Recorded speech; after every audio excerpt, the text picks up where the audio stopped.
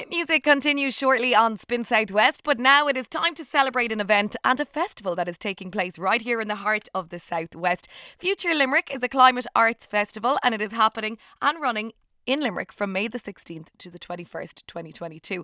It's a multidisciplinary climate arts festival that's happening, as I said, right here in Limerick City this May.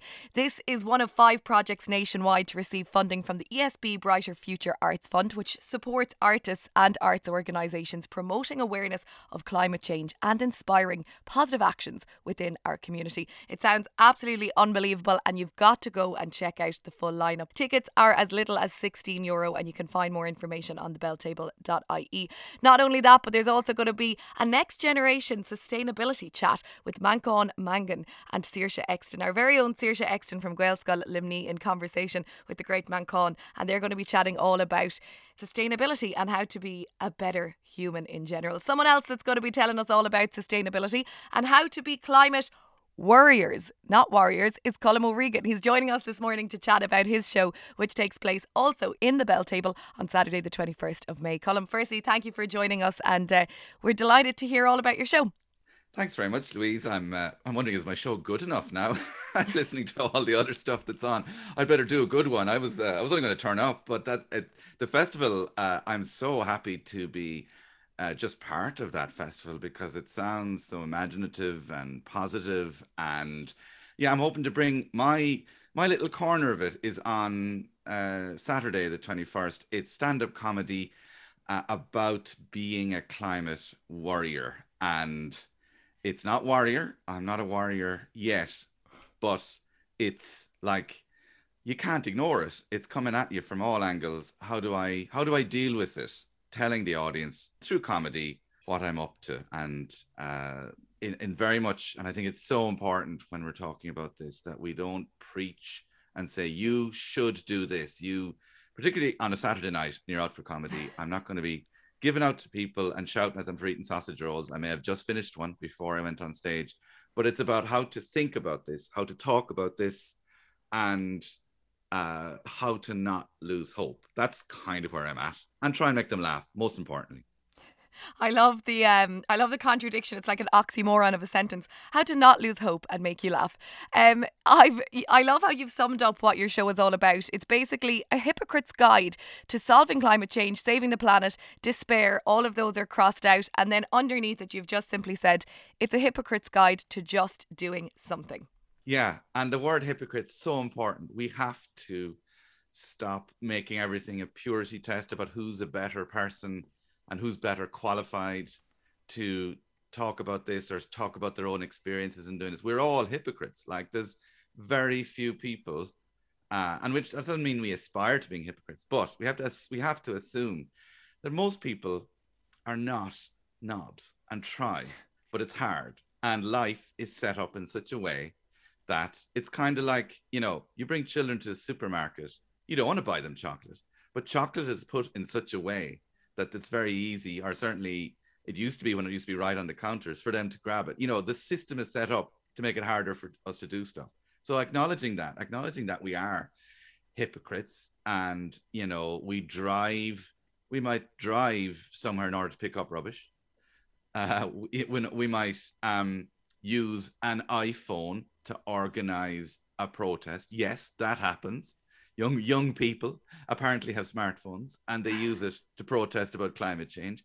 Get the F over that and get on. So it's about acknowledging, because otherwise we're just going to be sitting around like some sort of, Polluters Anonymous saying, "Hi, I'm Colm and I do this," and you say how bad you are, and then you get a round of applause. Like so really, we need to acknowledge that everybody has their own little thing that they try, but everybody has their blind spot or stuff they've no choice over, and so getting that out of the way, I think, is really important if we're to kind of, as a community, go forward and do stuff. And also a lot of what I'm kind of talking about, and I'll be talking about it in a book later in the year, is we're going to be wrong the first time. It's going to be wrong. What you're going to do something, like I describe it as, like I pick up rubbish along the canal, and I very nearly trampled on a bird's nest trying to pick rubbish out of it. You know what I mean? Like, you're trying to do the right thing and you're going, oh, feck.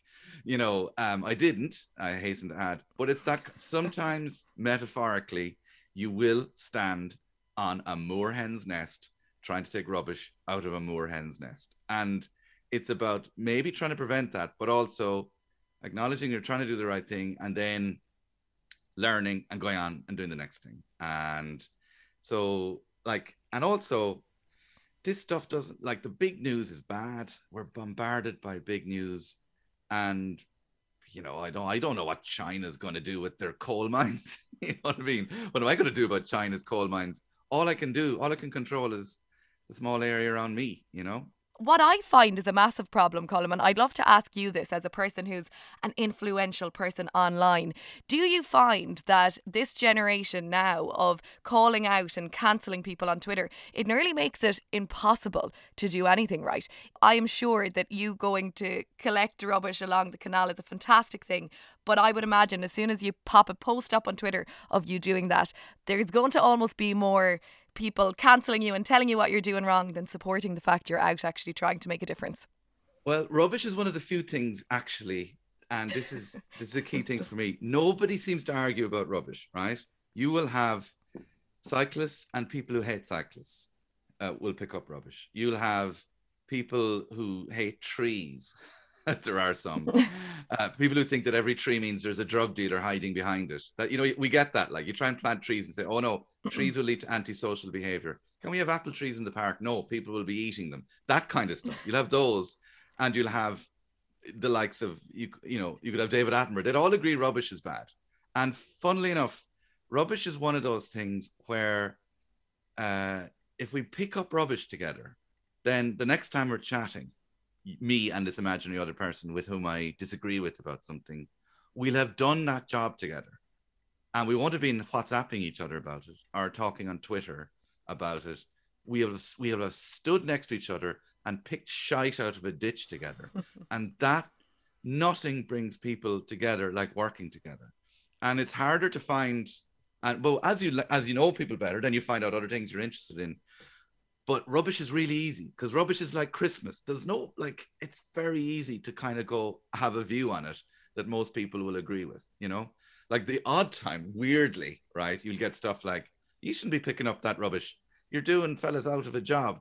And they're like, no, they were not doing the job. Don't worry, right? They're happy for us to help. But the thing about social media, and I get it, people need to realize that when it comes to the environment and humans, not companies or governments, but individual humans with actual themselves, with emotions and families and their own problems, shouting at them and giving out to them generally will not change behavior. Like two humans talking to each other, me giving out to you, me saying to you, "And what are you doing, Louise?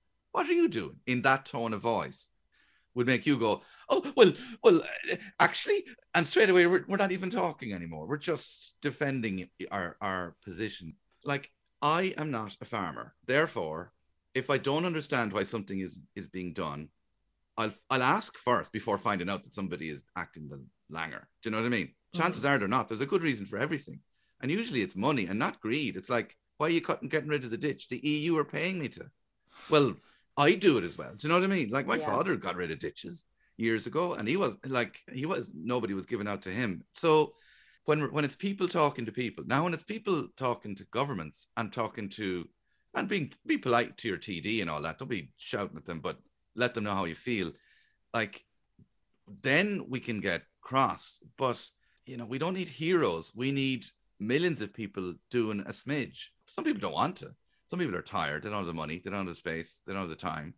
And that's fine. But we're wasting time having some rows. Definitely. Some rows are a waste of time. That's where I'm kind of coming from. Now, I don't like rows anyway. I think there's lots of valid points there, but certainly education is a big one. So leave us with one little golden nugget of advice, right? From one hypocrite to all of those hypocrites tuning in, and hopefully the ones that will buy the tickets to your show as well on Saturday, the 21st of May, 8 p.m. at the Bell Table. It's only €15. You can go along for more of the same. What is that little one bit of advice that maybe you can share with other hypocrites out there when it comes to being sustainable and, like you said, doing the smidge to make a difference? For me, what's worked for me is don't take it personally when your first attempts to try might be wrong or don't work out as you expect. This whole thing's bigger than your feelings. So if you can at all, even if somebody's annoying you, like even if it's me annoying you this morning, like about what I'm talking about, don't take it personally. We don't have time for that. Yeah. What we want is your kind of energy, your effort, your willingness to keep going. Do you know what I mean? Like, because there'll be people you'll meet that will put you off. You'll be trying something. You might be out, I don't know, planting biodiversity hedges or something, or you'll be doing something and somebody will say something to you and it'll get under your skin, right? You'll be there digging with a shovel and somebody will say, are you holding that right? Or you'll go, well, if I'll come over to you. No, just don't take it personally. Keep going. That's what I say. Well done. Plough on and hug your nearest farmer, I think, and tell them they're doing great. Colm Regan, it's been great to chat with you. Your show Climate Warrior is coming to the Bell Table here in Limerick, and I know that many people will be very excited to head along and to take part in general in Ireland's first Climate Arts Festival, Future Limerick Climate Arts Festival, happening here in Limerick City, the heart of the Southwest, May 16th to 21st. You can find out more at limetree.ie. Colm Regan, Kermila Magat. You're welcome.